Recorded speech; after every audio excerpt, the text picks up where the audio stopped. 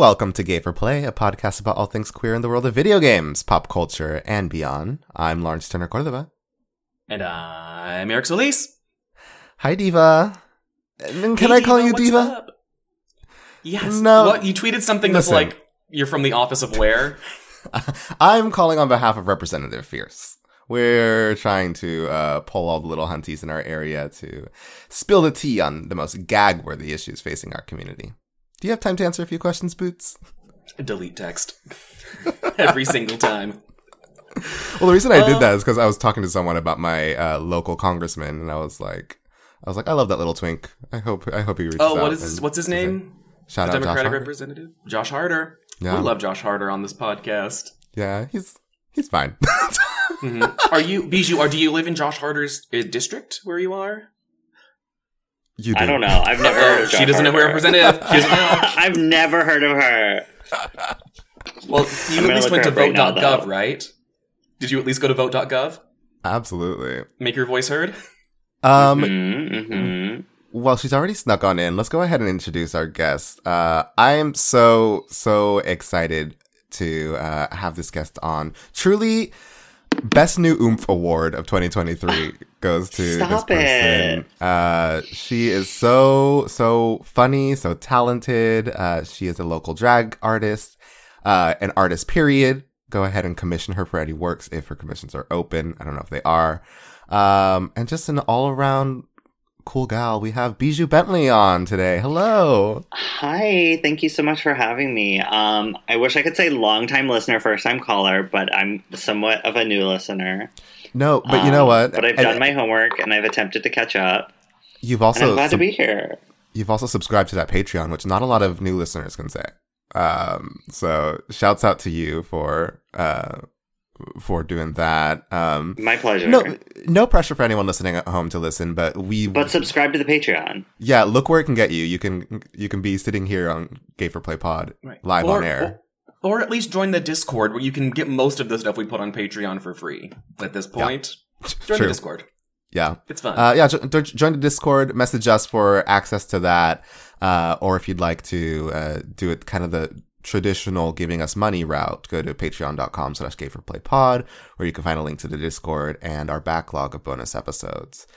I'm so happy to have you here, Bijou. We are just meeting for the first time on this call, but you and Lawrence have been oomphies for a minute now because you all are both up in the Central Valley, correct? Yes, absolutely.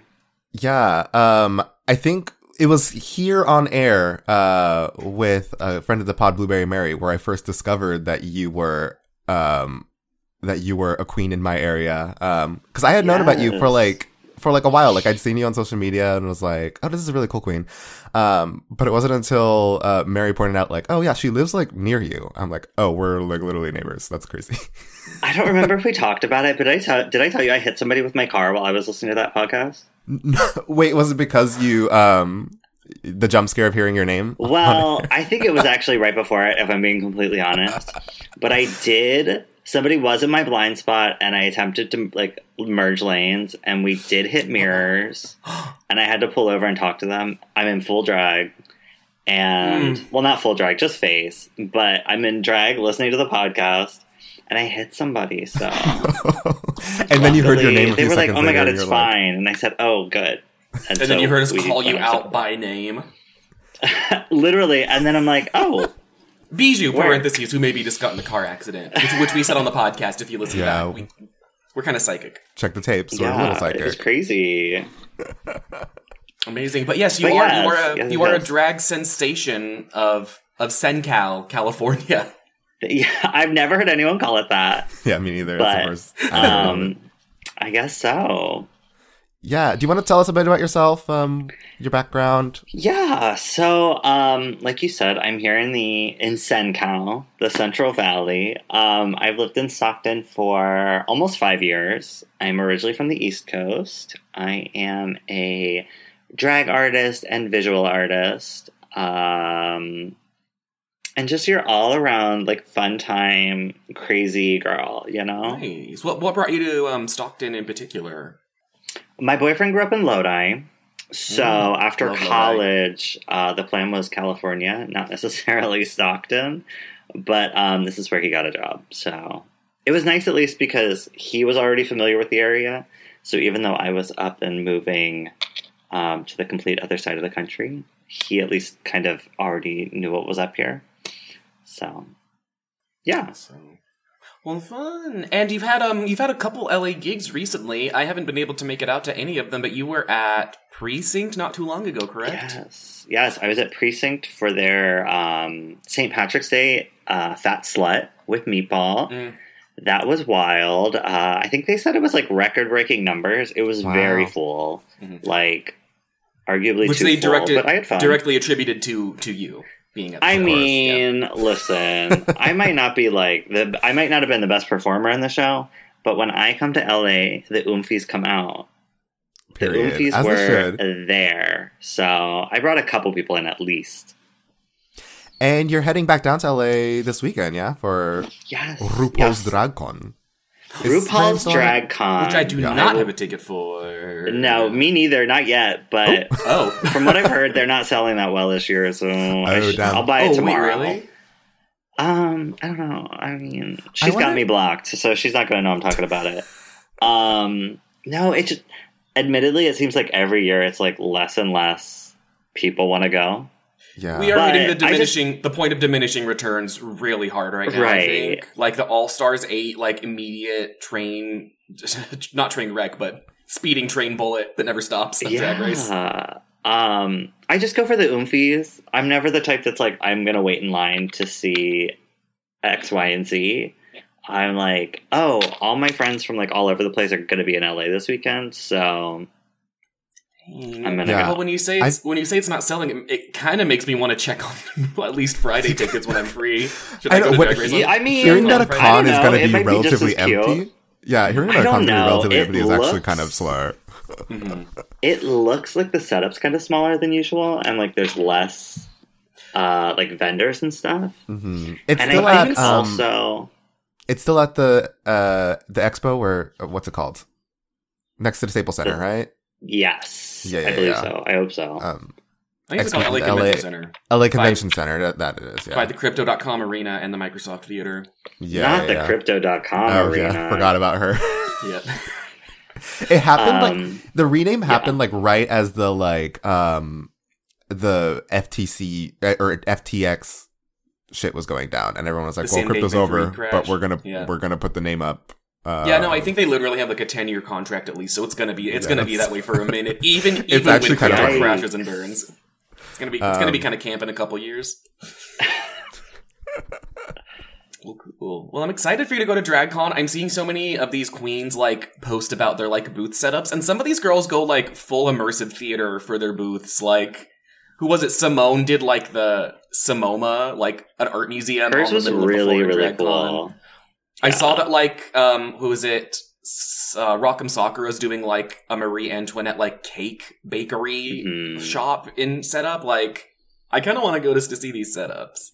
You should. Yeah, it's really cool. I will say it seems You've been before? Have you been before? Yes, I've been a couple of times. It seems it's a lot of work, so I guess it depends on if it's worth their time and energy and all that. But I feel like a lot of the girls that are not contractually obligated to be there anymore aren't do it as much anymore, you know? Yeah, so because it's expensive. It's they have to, rent the space, and depending on how much space you want, it's going to cost more. And then you've got to, buy a ton of merch so that it's ready to go, and you've got to pay people to work your booth. And I don't remember who, somebody had posted about, they also have to pay to store their stuff there. So it's if you've got boxes and boxes of shirts and hats and whatever else, you have to pay them to keep them there for the weekend or whatever. And it's it's a lot. So, I don't blame people for not wanting to do it, but hopefully it's lucrative for the people that do put in the time and the energy for it. Yeah.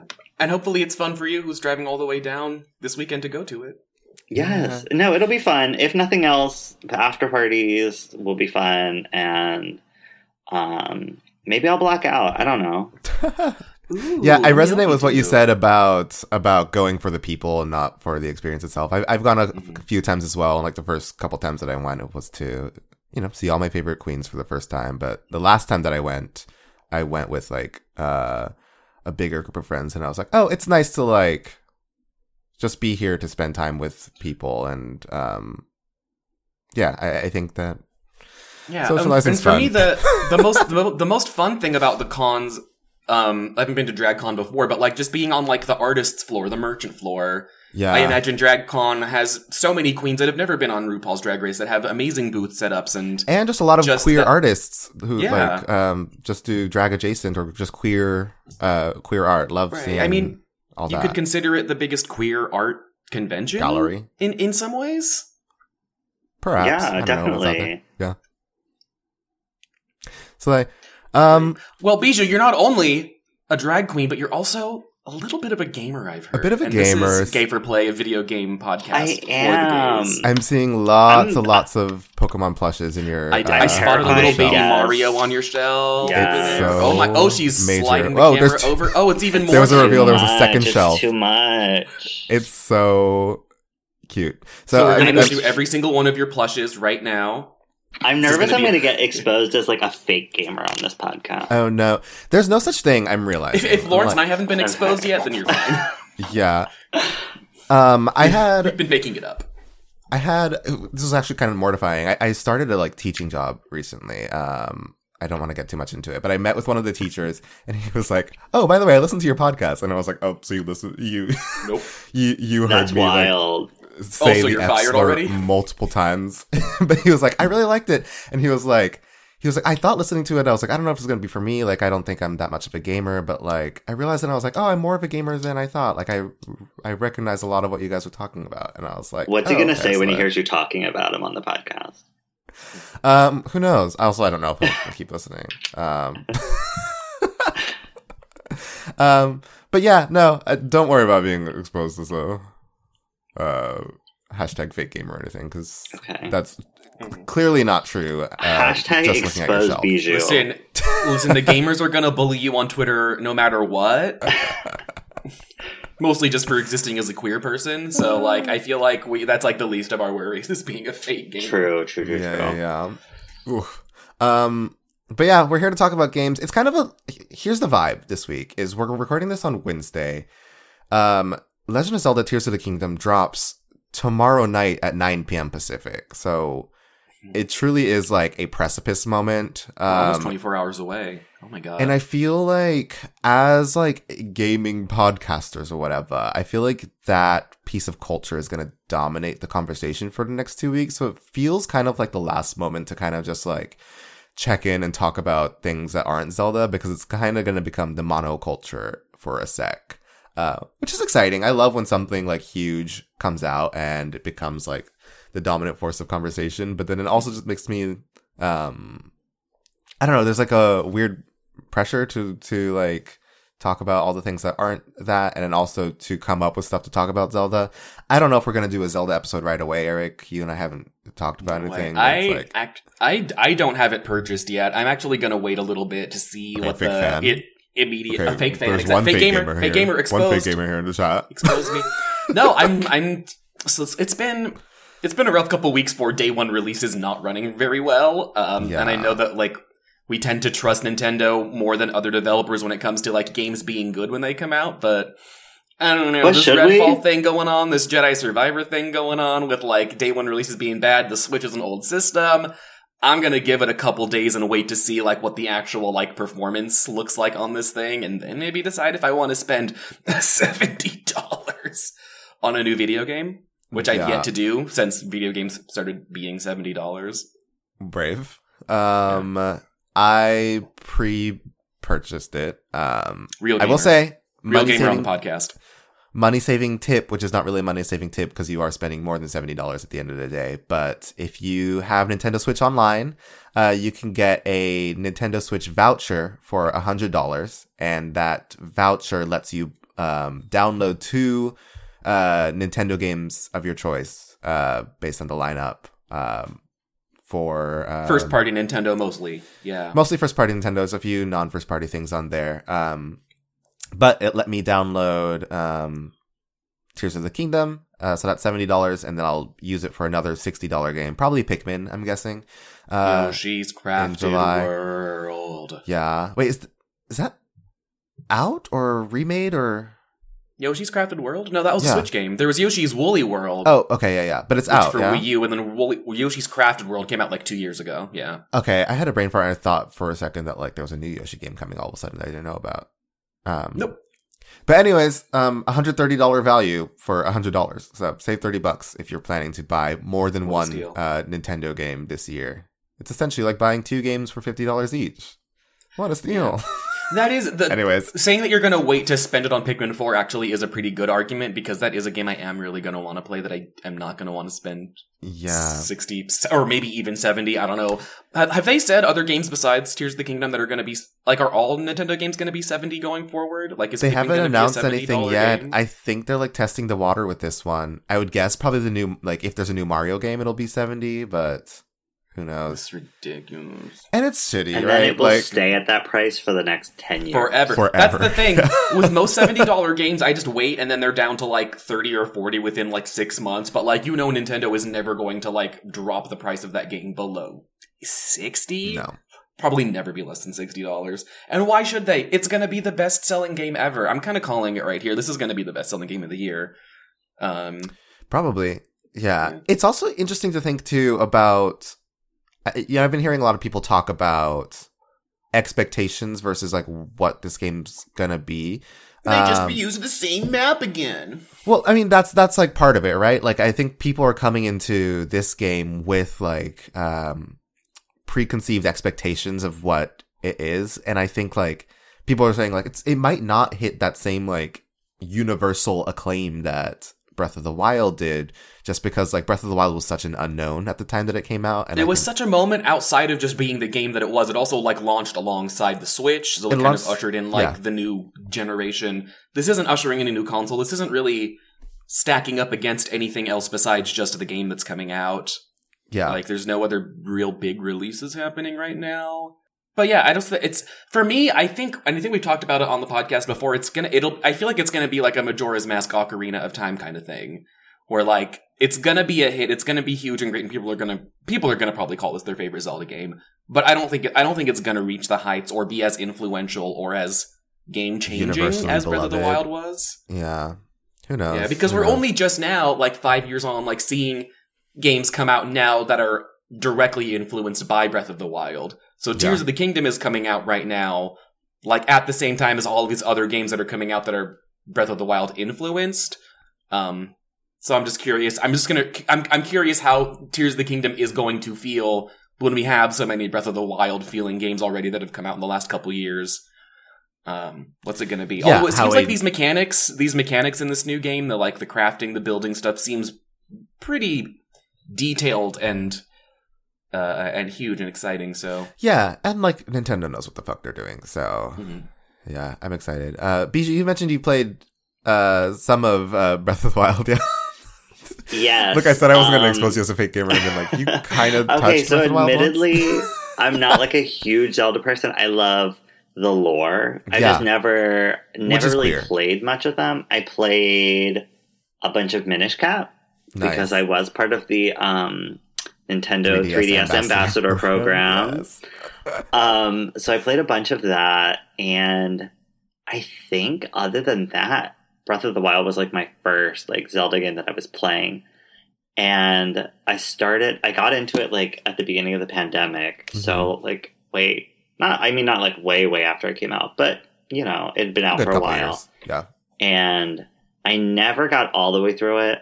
But I did really enjoy it, and it's one of those games where it's been so long, I've picked it up again once or twice, and I'm like, I don't know where I am or what I'm doing, and I just can't get back into it. Yeah.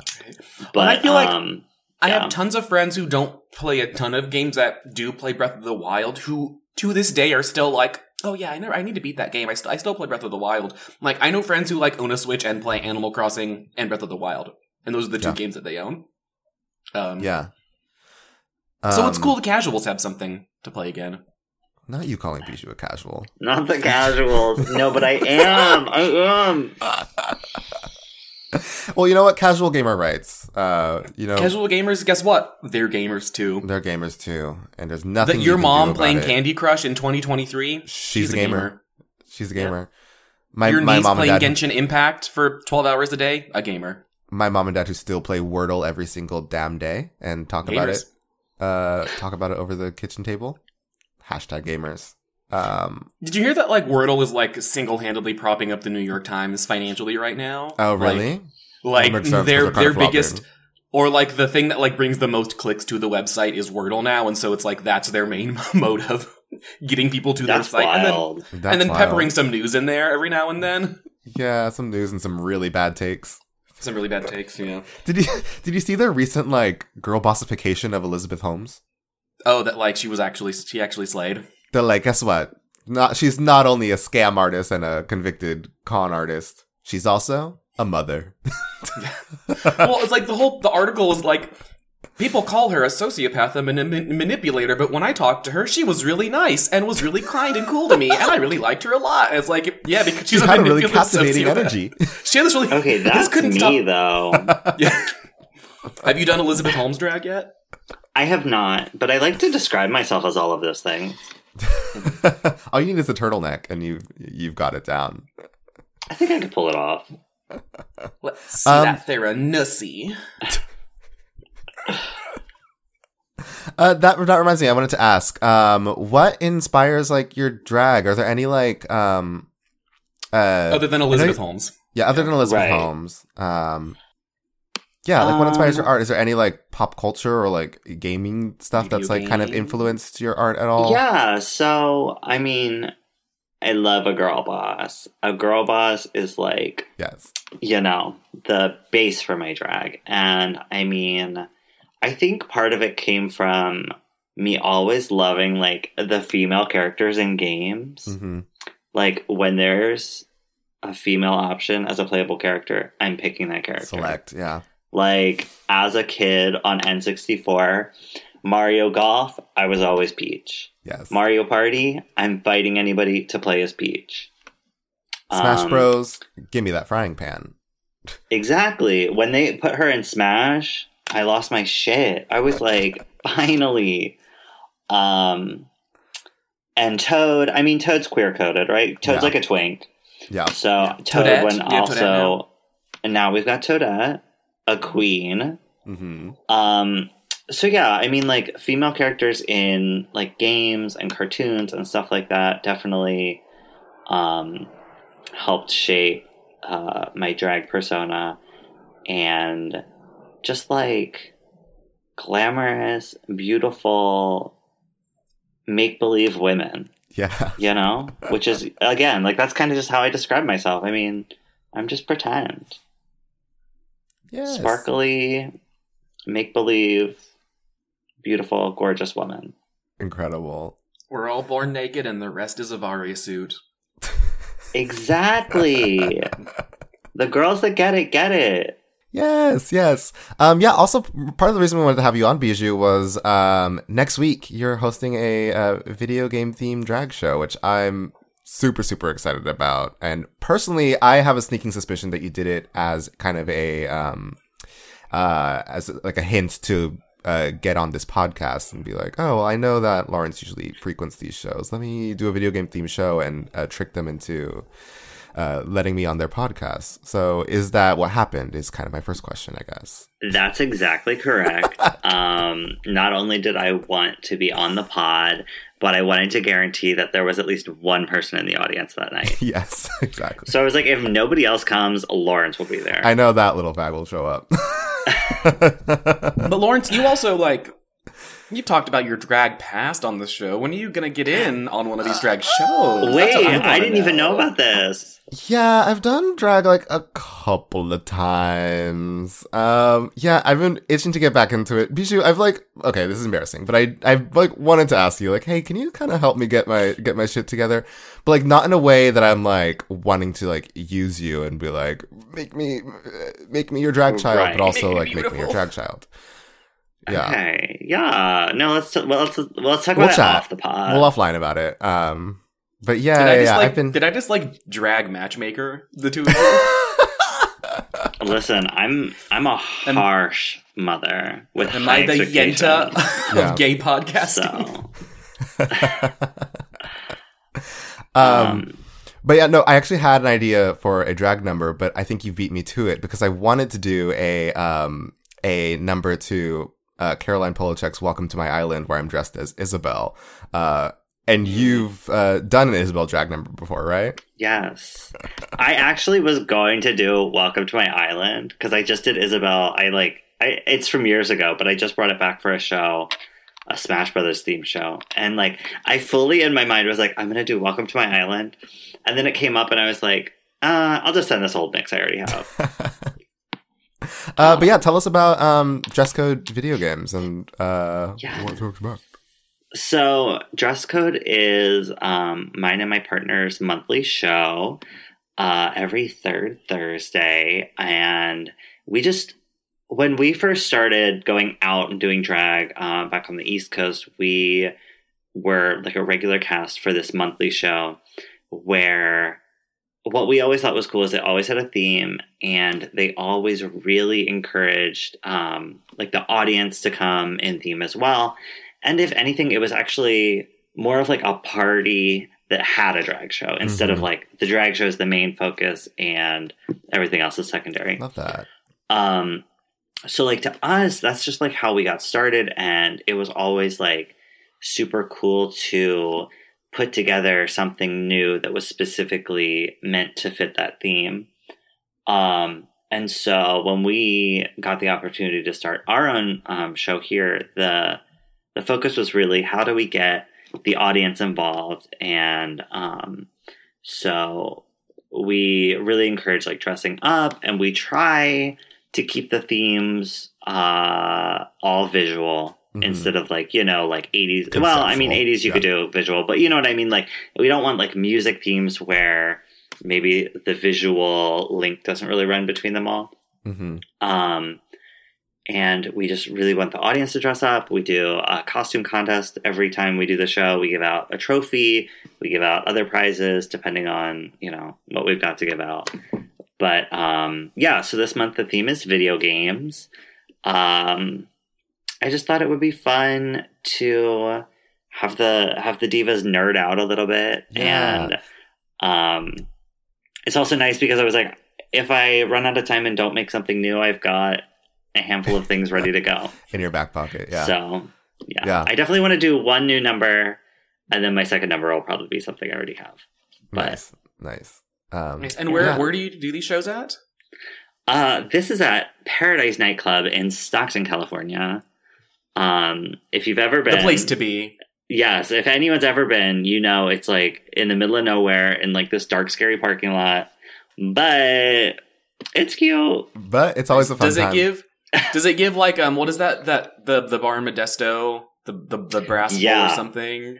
Yeah, it's very which Brave I Bowl. love. I love the brass bowl, but I'm terrified every time I go there. I've literally never stepped foot in the Brave Bowl. I've lived here 5 years and I've never been to the Brave Bowl. The Brave Bowl, that's what it's called. Shout out and now it's been so long, I just feel like I shouldn't. Like Eric, was it you and I who went to that terrible stand-up show? Yes. Although here's the thing, I still follow. There were some good ones that night. But they closed with like one of the worst stand-up performances I've ever seen. That was with Ramon and Fran. That's right. Yeah. Friends in the pod. Yeah. Crazy times. Flashback. Sorry, reliving the memories. But yeah, so excited for dress code. So excited to be there and dress up. You can see a little toad hat in my corner. I might do a toad. I also have this, which also is a great segue for something else I want to ask you about. Marriage. I do have my Shujin Academy jacket. Okay. So I might do a little persona thingy, but we're figuring it out. But yeah, I wanted to ask you that because I know that's a like many queer people, we are on a long journey to eventually finish Persona 5. Yes, it's such a slow journey for me. Me too, girl. I started it in 2017 and I still haven't finished it. Can you believe? Okay, that makes me feel a little bit better. I beat it twice. Eric's beat it fully twice. I'm I'm just a busy diva with so many hobbies and interests. I wasn't complimenting myself by saying I beat it twice. It was actually a cry for help. It was a self-drag. Yeah.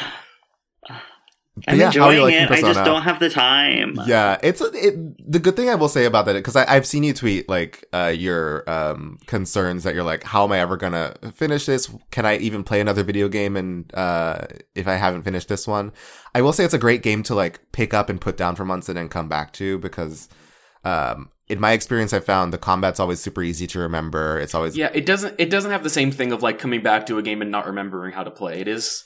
And also, so much of it's just visual novel cutscenes that it's just like starting a show again, mostly with some fighting every couple hours. Yeah. Mm-hmm.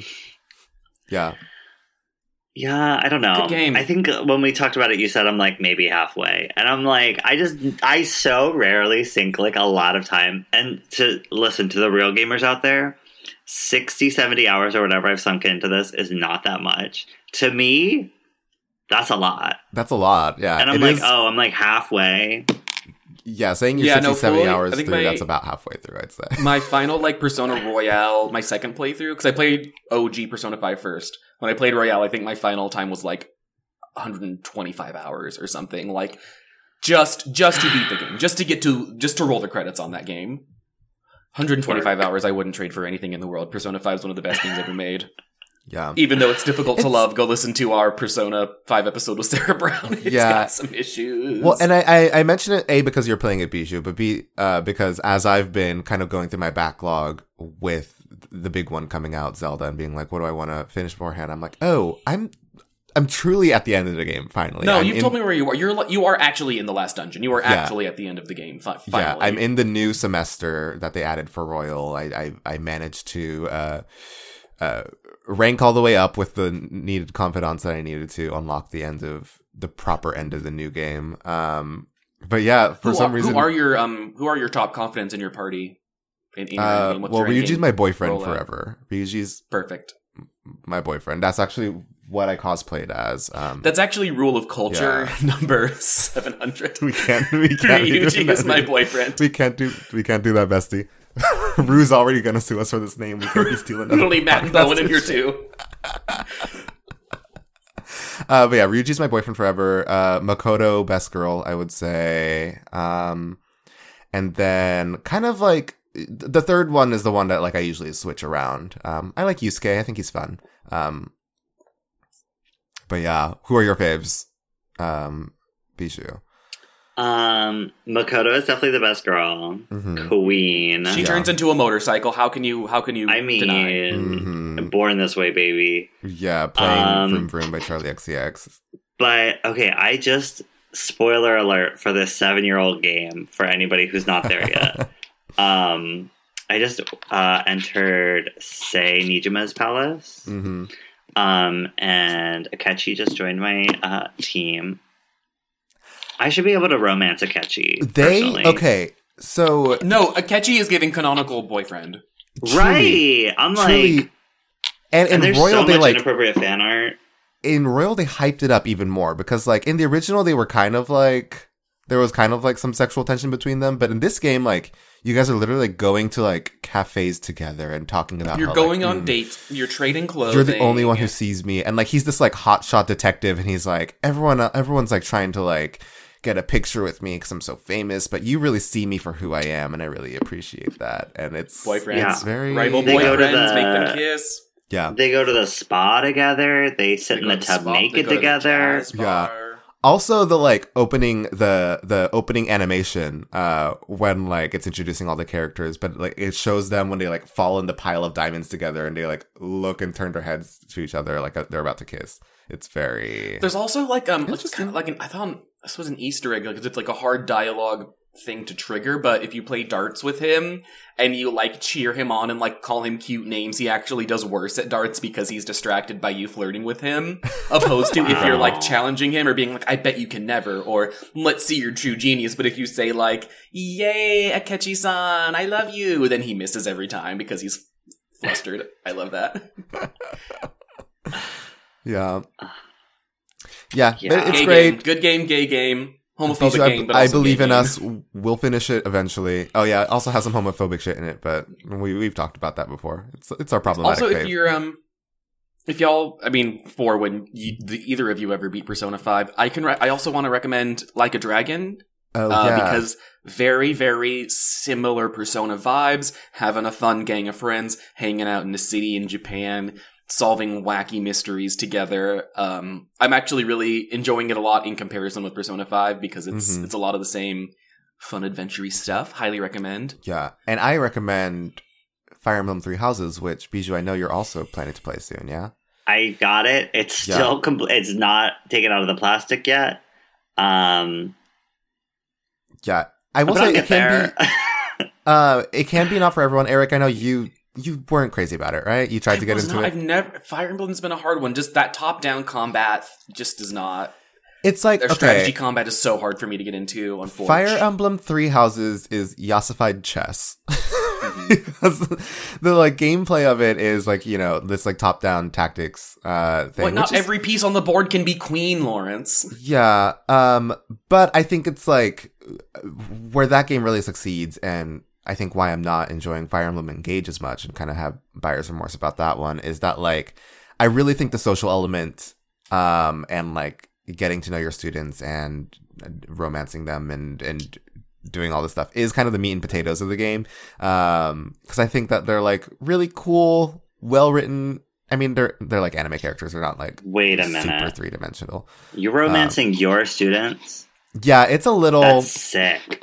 Okay, so the plot of this game is you're like a mercenary. You're like this like twink mercenary, who like all of a sudden like 3 of the like hotshot students from the like warrior church come by and they're like, oh, you're like a really good fighter. We actually have like an opening at our school. Do you want to like come teach for us? And you're like, yeah, I guess I will. And then you meet this like really cunty priest, who she like runs the like monastery, and she's also maybe like an ancient god. It's unclear. And then she's like, okay, which of these students do you want to be like the headmaster of? Like it's like a Hogwarts thing, kind of, where you choose the house that you want to be in. But like, you get to meet all the students and figure out which ones you want to vibe with. I personally recommend Golden Deer because it's a bunch of misfits and weirdos in that one, and a really flirty brown man as the like head of the house. But yeah, it does have some vibes of like, you're my teacher, but also maybe I'm in love with you. Weird power dynamics. But it's fun. Interesting. Yeah. It's a fun time. I've been meaning I'll to go back. I'll get to it sooner or later. Yeah. If you loved dating your teacher in Persona 5, check out Fire Emblem Three Houses. Oh man. Are either of you dating your teacher in your Persona 5 playthroughs? No. Jail for Kawakami. I got my first like proposition where one of the characters was like, hey, I think I'm in love with you. And I was so nervous. I said, no, because it was the doctor, and she's a badass. But I'm like reading, and I'm like, what happens if I date everybody? What's the con of that? Yeah. And I feel like I was pressured by Reddit users and other folks to not date everybody. Yeah. Nothing like having an open guide on your phone as you play a game. That like specifically that like took me back to like actual like sense memory of Persona 5 of checking my phone in the middle of the game to see what happens. Every dialogue option I was Googling to see which one would give me the most little heart notes. It feels like cheating, but I'm like, it's really, and then I run out of time. Going back and playing like Shin Megami Tensei 4 on my 3DS, like the dialogue's choices are so much harder than so much more obscure. Persona 5. Like Persona 5 actually made dialogue guessing a lot easier. In SMT4, it's actually completely random for the most part. Like what dialogue will what's going to piss off a negative demon results. I was going to say something else about Persona dating. Oh, yeah. In my original playthrough, I did a kind of polyamory run where I did date anyone who propositioned me. But then in Royal, I was like, I'm actually going to just feel it out and like see what I want to do. And I've actually ended up dating no one because in my I headcanon because Ryuji is your boyfriend. Well, yeah, that, and I kind of just like headcanoned Joker as queer in my head and was like, he's girly pop with these girls. He's not wanting to like fuck them. So, which is the beauty of like RPGs, is it's truly role playing. You can create the story as you go. Yeah. Although I think I will date what's her name? Miss Acrobat. Miss Gymnastics. Oh, Kasumi. The new girl. Kasumi. Yeah. We'll see. We'll see. Speaking of, I don't know. Do we have anything else about Persona 5? I'm playing Persona 4. Like it a lot. Oh, nice. Like Persona 4 a lot. Love going back and playing that. Speaking of RPGs where you can live your true role-playing fantasy, Lawrence, we were playing Redfall last night. Do we want to get into? Yeah. Do we want to get into? Yeah. Bijou, have you heard anything about this game? No, I have not. So it's from Arcane Storytime, Studios, who they've done like a lot of hit games. They made the Dishonored series. They made Prey, which is a game we talked about on the podcast last year. Game. And Deathloop, which was their recent hit. That one's still fun. I like the vibe of it. Not the best game in the world, but I like. I feel like Deathloop's probably their. I don't know. Dishonored's pretty big. I would say Deathloop was like their most mainstream hit. Prey certainly was certainly not a hit, despite being I think the best of all of their games. It was not one that like reached a wide audience. Deathloop did more of it, but now we have Redfall, which looked a couple years ago. Well, we just say a couple years ago. I think. Yeah, last year's when they announced it.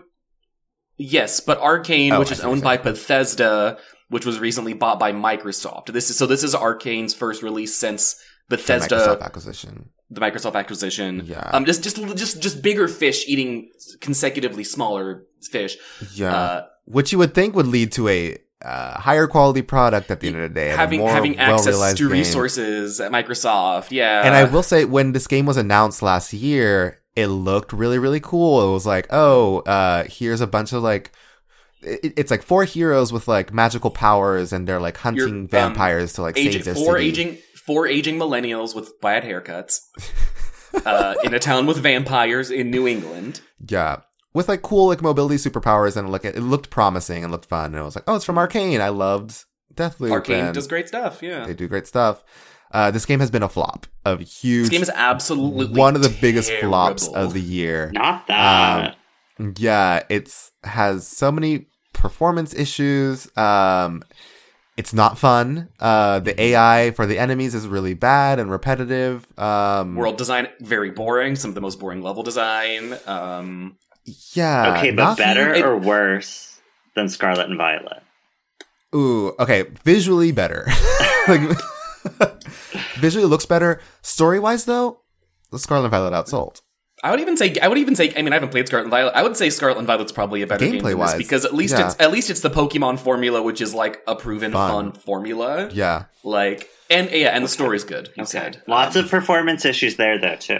Yeah. Right. But Redfall is incredibly boring story. Like, just the production value. It's actually kind of shocking, just having played other Arcane games, to see just how like much of a step down in quality this is. Like, there's not really cutscenes in the game. It's like cutscenes are just sort of these like still images with like sometimes like, with like narration over them. Sometimes with narration, not. Sometimes with not. Like, absolutely terrible like character dialogue. The game is also like it's like co-op. So me and Lawrence were playing it together, like co-op campaign. So I was playing. I think I had more like electric powers. You were playing this like cool black girl with psychic powers. Yeah. And like anytime they talked to each other, like incidentally in the world, it was always so cringe. Yeah. It was so boring. It was mission objectives that were just like, all right, walk to this point. Go to this waypoint. Go to cool, this waypoint. You found a voice note. Go to this one. Cool, you found a chest. Oh, there's 2 vampires here. Kill them with literally like maybe not even more than 2-shot kills for all of these enemies at the very beginning of a game. And then you and I both find a skill tree, and we laugh because we're like, what do you mean a skill tree? We don't need any more skills. We don't need skills. We're absolutely mowing down every group. There's absolutely no challenge. I'm so unclear, like, where it's even meant to go from, like, where we stopped playing last night, because I'm like, literally, what is the hook here? It's bizarre, it's really and it's sad. It's really sad, actually. Yeah, I don't want to spend too much time shitting on it, because we were talking at the end of our play session about how, like, it's tough, because I think as we grow older as gamers, we realize, like, or we're more cognizant of the like human element behind this game, and like the fact that like many people did like poor. People spent a large team of people spent 5 years of their lives. Thing. Yeah. And it's sad because I'm sure there was some kind of corporate fuckery that led it to being this unsatisfying of a final product. There has to be something we don't know about like going on behind the scenes, because there's no way you go from like Prey and Deathloop down to like a game like Redfall. Yeah. Which only seems to a game that seems to be entirely reliant on like the worst trends of the last couple of years. Like there's so much like Fortnite energy, so much like looter shooter, Destiny, Anthem stuff going on in this game that is meant to be a like, you know, co-op single player campaign game. Like from a studio that's known for making really good campaign story centric games. Like it's so bizarre that this is how this turned out. And it feels like was not the game they wanted to make from the start. Yeah, and it's tough because it's like this was one of Microsoft's like big like selling points for this game, and like after it's flopped, they've been like one of their two. This and like Starfield later this year, like their two big games for this year. Yeah, and like Phil Spencer, head of Xbox, has been and said like, yeah, I think we're kind of losing the console war, which is like not a good thing for your like head of your company to say. But it's tough and it's sad. Like I wish that it was better, and I wish that I could come here and be like, actually, there were things about the game that I liked, but it truly was like a total flop. I mean, the good news is it was on Game Pass. Upside is it's on Game Pass. Yeah. I didn't pay money for it. So, you can play it for free if you have Game Pass, and then you can uninstall it after 2 hours, like I did. Which we did after we finished playing. But yeah, that was tough. Sad, because it's not like in a couple months like they can like iron out some of the performance stuff. It's like the core of the game is not good, like the gameplay loop, which is not something you can fix in like patches. It's like what the game is at its foundation is not an interesting fun thing. So I'm like, ooh, that's rough. So just don't even bother, just move on to the next thing. Arcane, please. Yeah. And I would say if it's piqued your interest at all, I'd say go and play Deathloop or Prey, because those are good games from the studio that kind of, you know, have a lot of Arcane's like magic truly in them. So. Yeah. Prey I would put in the Masterpiece Club, for me at least. I would put in up there with like BioShock and some other games as my personal fave goats. Yeah. Before we move on to what else we're gay for this week, any like other things that we've been playing that we want to chat about, or I got into Hitman finally. Hitman's really good. I love. It's good. A game that genuinely has taken me like I think this is the 4th time I've installed this game trying to get myself to like it, and it finally clicked. Yeah. I don't really know why this time of all times it finally worked. I think because it's all kind of like one big package now. If you don't know Hitman, it kind of got rebooted in 2016, and there's been 3 games since then, but it's at the point now where if you download Hitman 3, it just automatically installs 2 and 1. So it's kind of wants you to treat those 3 games as one big, huge, giant game. So it's called the World of Assassination trilogy now. And it just kicks ass. I really like Hitman a lot. It's very much actually I was gonna say it kind of reminded me of games like Prey or BioShock. It feels very immersive simmy, where it's not so much about like you have guns, but it's not a shooter. It's about you trying to pull off these murders, but like without solve problems. Yeah. It's very like just like interacting with AIs in like very detailed environments to like trick them into doing things so you can eventually assassinate someone. And it's very much about like, can you assassinate this person silently, quietly, without anyone noticing? It's not a guns blazing kind of game, and I'm actually finding that so much more fun to just experiment with like tools and objects and environments to see like what might accidentally kill a person. Yeah. They're really fun. I really recommend them. They're also on Game Pass, which is why I've uninstalled and reinstalled it 4 times, because I've been keeping trying to get into it. So check it out on Game Pass. I'll probably have more to say as I play more of them. One of the levels in the 3rd game is absolutely stellar because it's just a Knives Out murder mystery. Yeah. You're in this mansion. Yeah, you're like in this English mansion on the moors, and you are impersonating this detective, and then the woman who you're supposed to assassinate assigns you as the imposter detective to go and solve this other murder that's happened at the manor. And then you just end up like interviewing these people in this family and the butler and gathering evidence and then like making accusations at the end. And then at the end, if you do it right, you can actually end up assassinating the person you're meant to kill. And it's really fun. just really wacky. There's a lot you can do in these games that I don't think really made those options were not clear to me until I really like dug myself in and got past the first few like tutorial levels. So yeah, really highly recommend them to anyone, even you, Lawrence, even you, Bijou. They're even fun. me? They're silly. Even you. They're fun and silly and camp. There's a lot of humor in this game.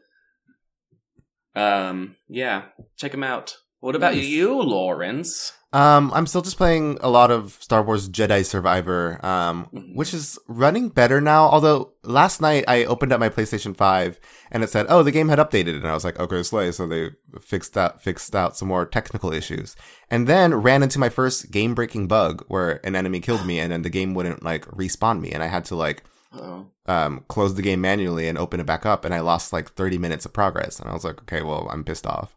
But yeah, that game's getting a lot more fun. Combat is just so fun. I don't think I stressed that enough when we were comparing that game to its predecessor last week. Lightsabers equals fun. I feel like there's a whiteboard at Respawn Studio. Yeah, but like I think we mentioned last week how like you weren't fans of like the double-bladed lightsaber combat in the first one. I love the double-bladed lightsaber in this game in particular. It feels so much better. Good. Yeah, it's a lot of fun. I'm still having fun with it. It's a great time. Bijou, before we move on to what else we're gay for, A, are you playing anything else? B, if not, I have a question for you. So yeah, are you playing anything else? I will say, the other day I was playing Persona, and I was like, I need a silly little break. So I played some Katamari. Ooh, fun. Which I've always been like a fan of, but I just always grew up as like a Nintendo household, so I never really got to play it much like as a kid. But now that I forget which one is on Switch, and then they're releasing another one remastered on Switch next month, so I was like, let me get back into this. Yeah, and it's just so silly and so cute, and the music's so good. And yeah, who doesn't want to like roll up a cow and everything else? Yeah, it's very like ASMR-y, where it's like, let me just like see if I can stick this thing to my little ball and watch gravity get stronger and stronger. Those games are so fun. They're so fun. It's wild because it's like the levels like it's like you have 25 minutes, and I'm like 25 minutes is so long, and then I'm sitting there and I'm like, and then you're panicking by the end of it. I'm like rolling up like entire buildings, and I'm like, oh, work. It's not enough. Yeah. Yes. Very, very much feed the void in your soul kind of a game. Yes. You cannot fill the void with buildings. And then when you don't fill the void, you get told how terrible you are. Yeah. Yeah, I love the diva that is the king of the cosmos. The episode at some point, I think once We Love Katamari is the re-release they're doing. We should talk about those games. I have a lot to say. I was listening to Tim Rogers' podcast, Insert Credit, and he was talking about how that Katamari, like, being a crossover hit in the West was kind of a moment for, like, Japanese games. Smaller Japanese games, like, really, like, working. Because, mid-2000s, we were oversaturated with, like, that was, like, Call of Duty, Gears of War. It was, like, a very, like, Western games were very insular still at that point, and Katamari kind of brought this silliness and this ridiculousness and hit in a mainstream way that, like, other games of that silliness level hadn't worked, and that kind of has influenced games more than we realize like, where we are now. I forget what I was listening to, but someone said, like, Katamari was, like, really responsible for, like, a lot of devs realizing they could make, like, smaller, weirder projects, and I think, like, it really was a boon to the video game industry as a whole in terms of, like, showing that, like, weirder shit can, like, still have mainstream appeal. Yeah. Roll this ball and see what sticks. Yeah. Slay. Last thing I wanted to ask you, because we mentioned your truly bevy of Pokemon plushes. Yes. Favorite Pokemon generation? Favorite Pokemon in general? Where are you at? Okay, so I do feel like I put on the nostalgia glasses a little bit, and I'm like that girl. But Gen 2 will always be my favorite. Like, I'm a Johto stan. And even, like, the remakes, Heart Gold and Soul Silver, so good. The only time I've ever played through an entire Pokemon game in Japanese, like, I begged my parents to import it for my birthday, and I was I can figure this out. And, and Did you learn Pokemon- Japanese, or did you just figure it out on vibes? No, and I just clues? kind of knew, and I was like reading the like Cerebi walkthrough. Yes. But the nice Shout thing out is to like the games Cerebi.net. for the most part were like very faithful remakes. So I was like, I've played these games enough that I'm like, I know what I have to do. Yeah, I know the objective. I was like, I don't know and like anytime a Pokemon would learn a new move, I have to go look and be like, okay, what is this? And do I want to learn it?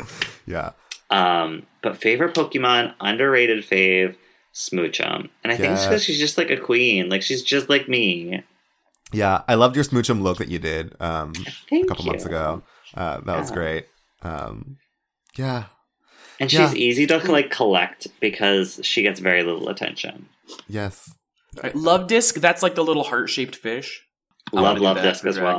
She's kind I of want to do that in drag. Oh, look. There she is. Queen. Mother, if you will. Slay. Yeah, I'm excited for more Pokemon. I'm excited for that Pokemon like hotel show that they're doing on Netflix. Did y'all hear about Oh, that? yeah, I It's like forgot stop about that, but it motion. looks so cute. Yeah, that looks really cute. And then I'll probably buy the Scarlet Violet DLC, even though I wasn't crazy about Scarlet and Violet, but I'm a slut for Pokemon content, so I'll absorb it. Nevertheless. So let's take a real quick break and then real quick talk about what else we're gay for, and then head on out, shall we? Perfect. All right.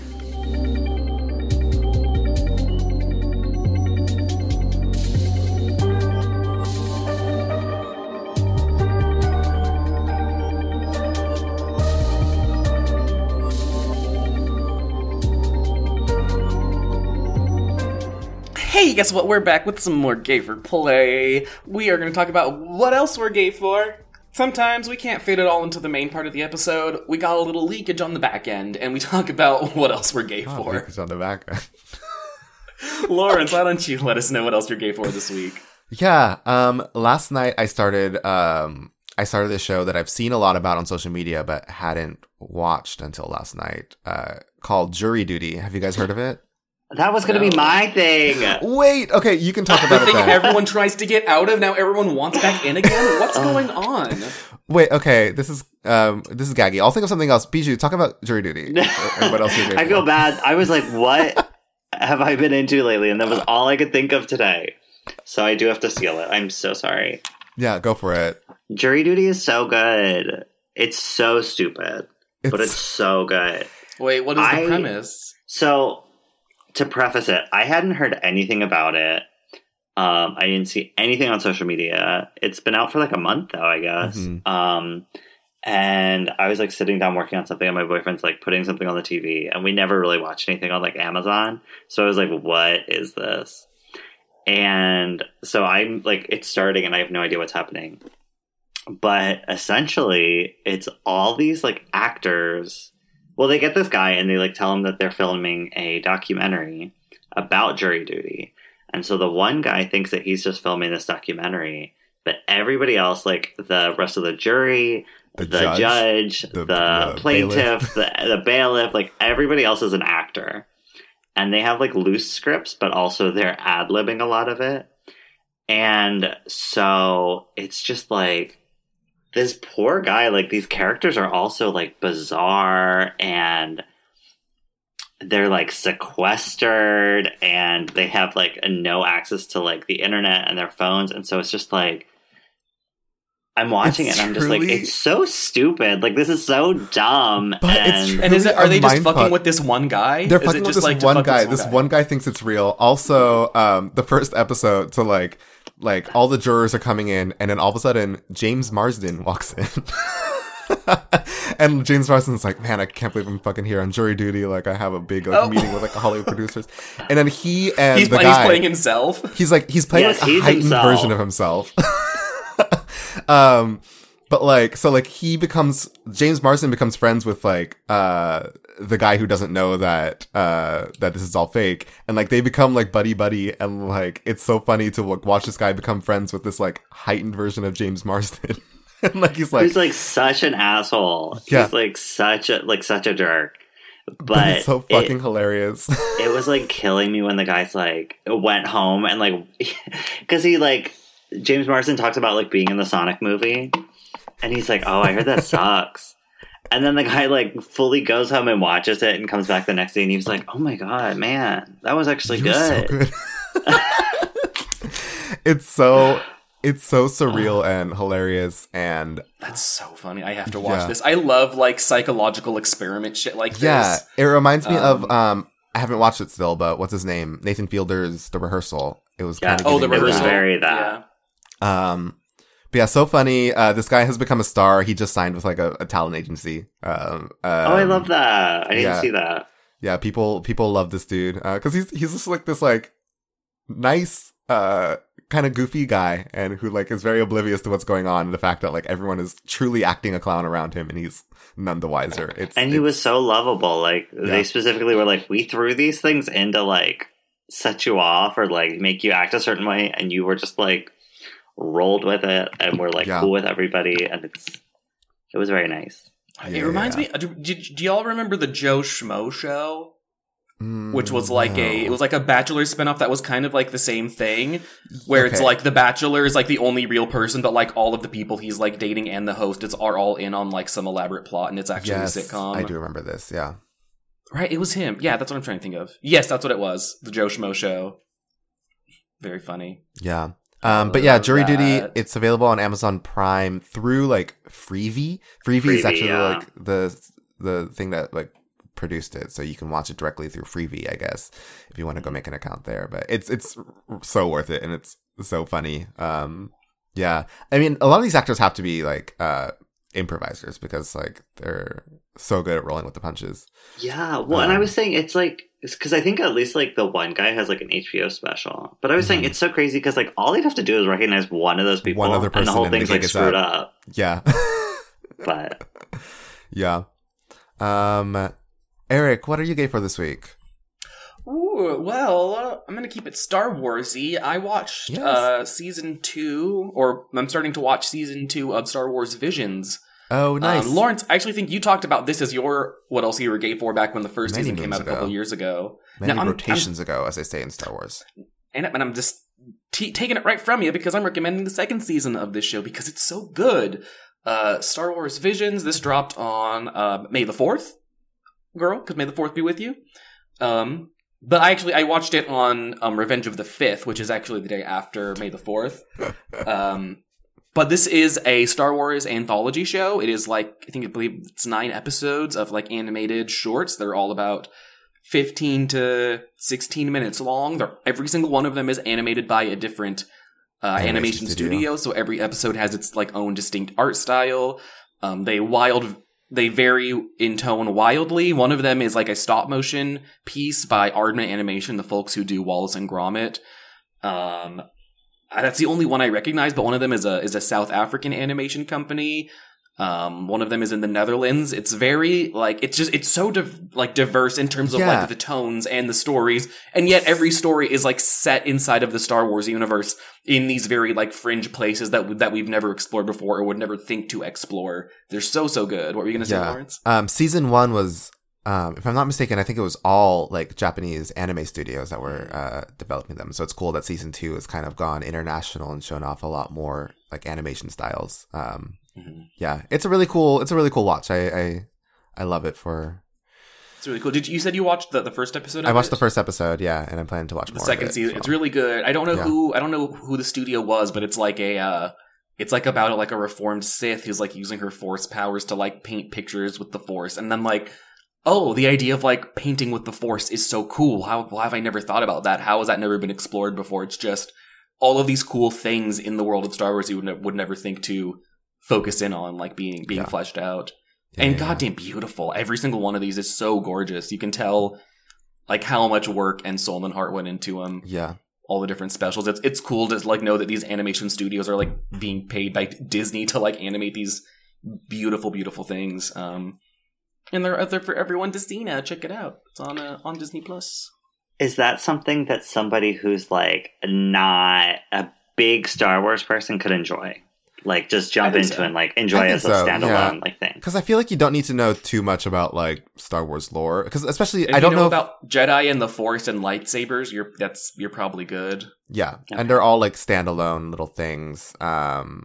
Yeah, I'm sure they're more cool if you know stuff, but like I would say any of it is required because I would say none of them actually have like characters from the main series. Like they're all brand new characters in every one of them. None of it is like a continuation of something else of a character we've already met. You're never like, oh, that's Glup Shido.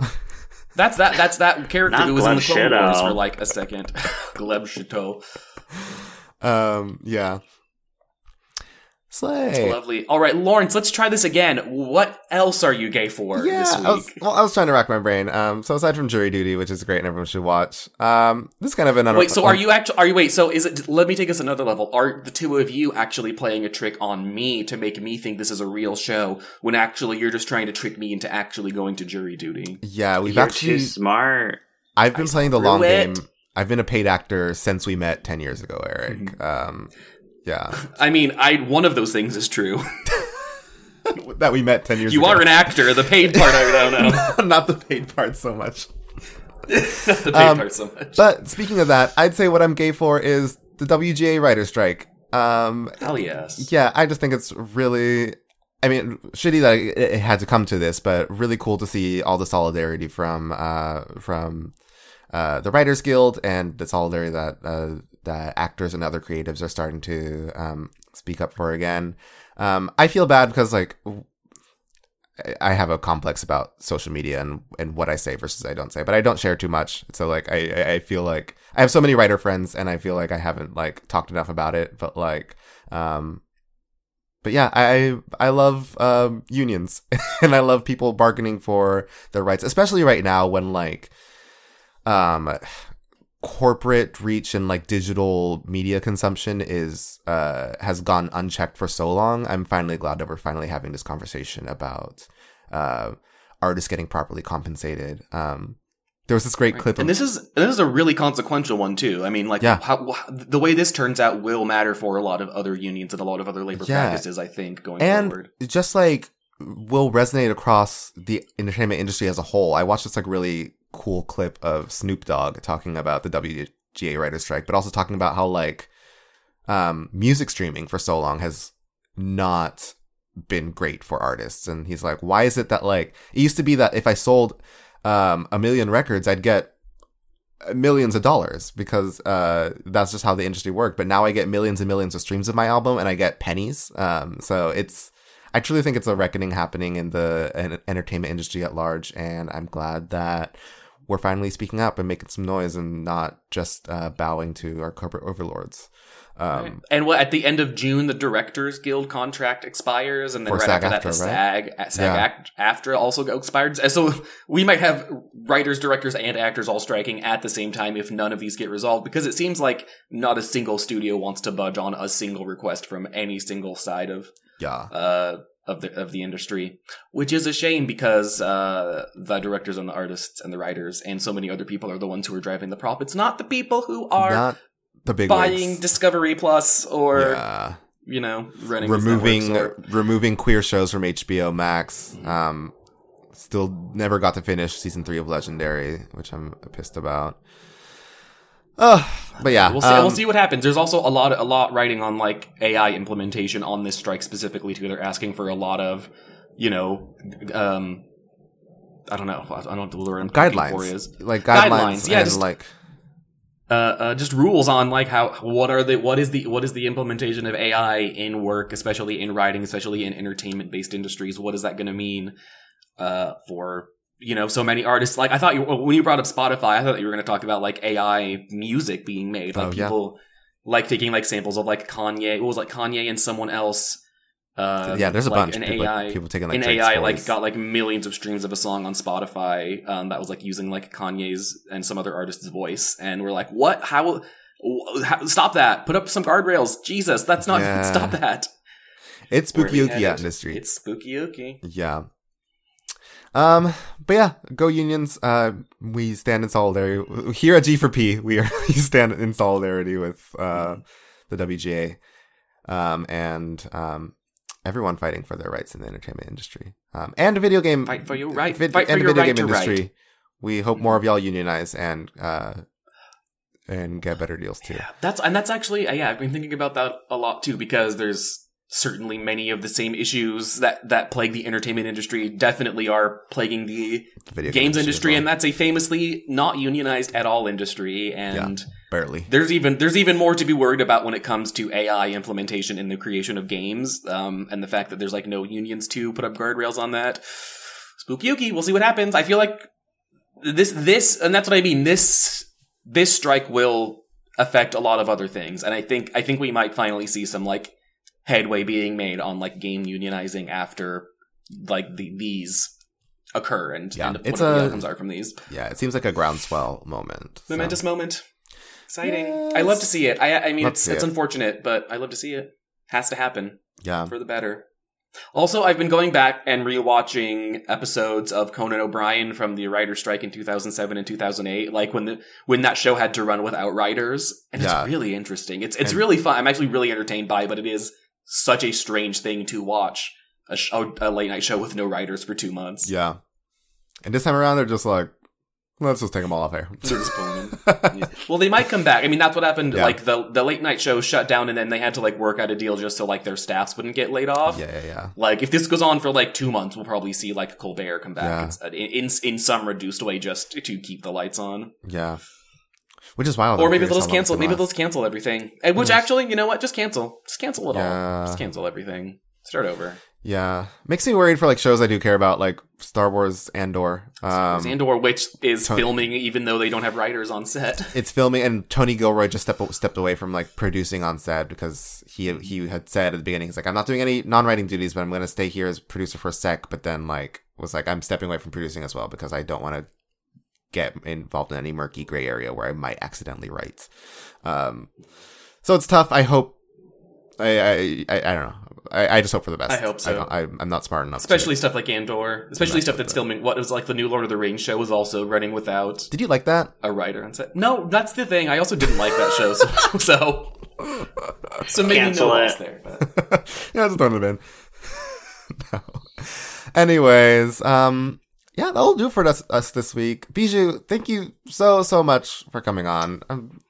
Again, truly, I'm so glad that we've gotten to know each other in the past few months. And thank you so much for having me. This was so much fun. Yes, not to blow smoke up your ass, but like, no, I don't know. Do.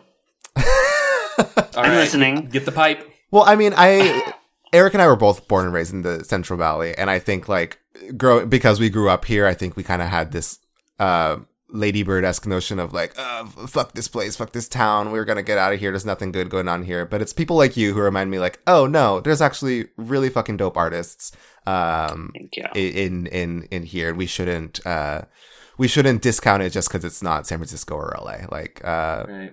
Like SenCal strong. Yeah. Like you and all the Eves at Paradise truly are doing some incredible drag, and thank you. I know just for like drag stuff, I feel like you said, like it always kind of gets overlooked right here. So I feel like the local drag, they're always kind of fighting for, look, we're here too, you know. So it is, you know, it's great. Local drag. girl is not a slur. Right. No, I mean, well, you know. Depends. There's nothing wrong with being a local girl, but just don't be a local. Yeah. Don't act like a local. Yeah. Where can people find you if they want to see more of your stuff? You can find me all over the place. I am most active on Twitter, but that's like stream of consciousness, like spam nonsense, at Bijou Bentley. I post pretty stuff on Instagram at Bijou Bentley, because a fan account took Bijou Bentley, all one word. No. I know. And that's kind I of reached out and though. I was like, do you have access to this still? No response. Damn. If you really want to see what I do on stage, I post most of my videos on a YouTube channel. Just search Bijou Bentley. If you're old and you use Facebook, I'm on Facebook. If you're horny, I'm on OnlyFans. I didn't know that. I have a merch shop if you are into beautiful t-shirts, or if you need a cum rag. Yeah. Really? Can I buy a Bijou Bentley? You can absolutely buy a Bijou Bentley cum rag. It's got my logo, but it's drippy. Ooh, love that. Yeah. Very lovely. Because it wasn't towels. drippy when you bought it, but it just looks like that now. Exactly. And that's camera. not screen printing ink that they used to put that on. It's cum. And if you pay extra, I'll use it first. Yeah. So buy it and then take it to the OnlyFans. Exactly. You're a businesswoman. You really know what you're doing. I try. Slay. You know where you can find us. We are on Twitter and Instagram and places at Gay4PlayPod. You can email us at gayforplaypodcast@gmail.com and check out our Patreon, patreon.com/gayforplaypod, and also just message us for access to our Discord. Because also, if you didn't catch it on our Star Wars episode, we are doing our live show next month with Super Dating Simulator at the Alamo Draft House. That's going to be on June 15th. So we'll check the calendar. Wait, let me Yes, see. it is June 15th. June 15th. Because it's the Thank same. you. I know because I have a show there. Thank you, Secretary. Ooh, fun. Madam Secretary, Bijou Bentley.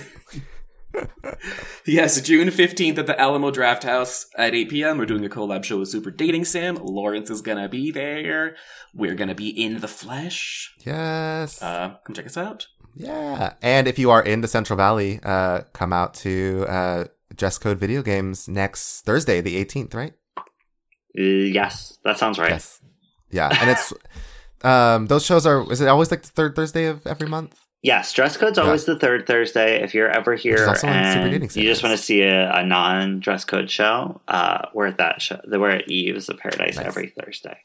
Yeah, and I mentioned it in between our recordings, but you're such a hardworking girl. Like you're truly doing so many gigs a week. So if y'all are ever in Sacramento or Central Valley, go to a Bijou Bentley show and get your life. Thank you. Yes. You absolutely should. I need as many people in the audience as possible. And come armed with tips, please. Come armed with cum rags. Tips and cum rags and cash. Yeah. And if you don't have money for me, send money to these faggots and subscribe to the Patreon. Period. That's right. I'm on Venmo at Eric of the Sun. No underscores between those words, actually. That's one of the few places there are no underscores. I think my Venmo's Eric of the Sun. My Venmo's Lawrence-Turner, I think. I don't know. It doesn't have Cordova in it because that was pre me making that my stage name. Alas. We're places. Stage name. What is a podcast if not a stage? If not a stage for your ears? Anyways, thank you so much again, Bijou. This has been an absolute blast. My pleasure. Thank you for We'll having catch me. you next time. Have fun playing Zelda. I'm sure you're probably playing this or listening to this as Zelda is out and available. I hope people binge this show listening to the show while they're binging Tears of the Kingdom. Ooh, watch out! There's a bokoblin right next to you. Diva. Don't girl. Watch out. Are you playing as Zelda right now? Probably not. Probably not, but we'll know soon. All right, bye. Thank you for listening to Gay for Play. Our music is by Connor Marsh and our show art is by Benny Kessler. Remember to check the description for links to our social media, Patreon, and more. And remember to rate and review us on Apple Podcasts and Spotify. Thanks for listening, and now you better get out of here before I read you for fall.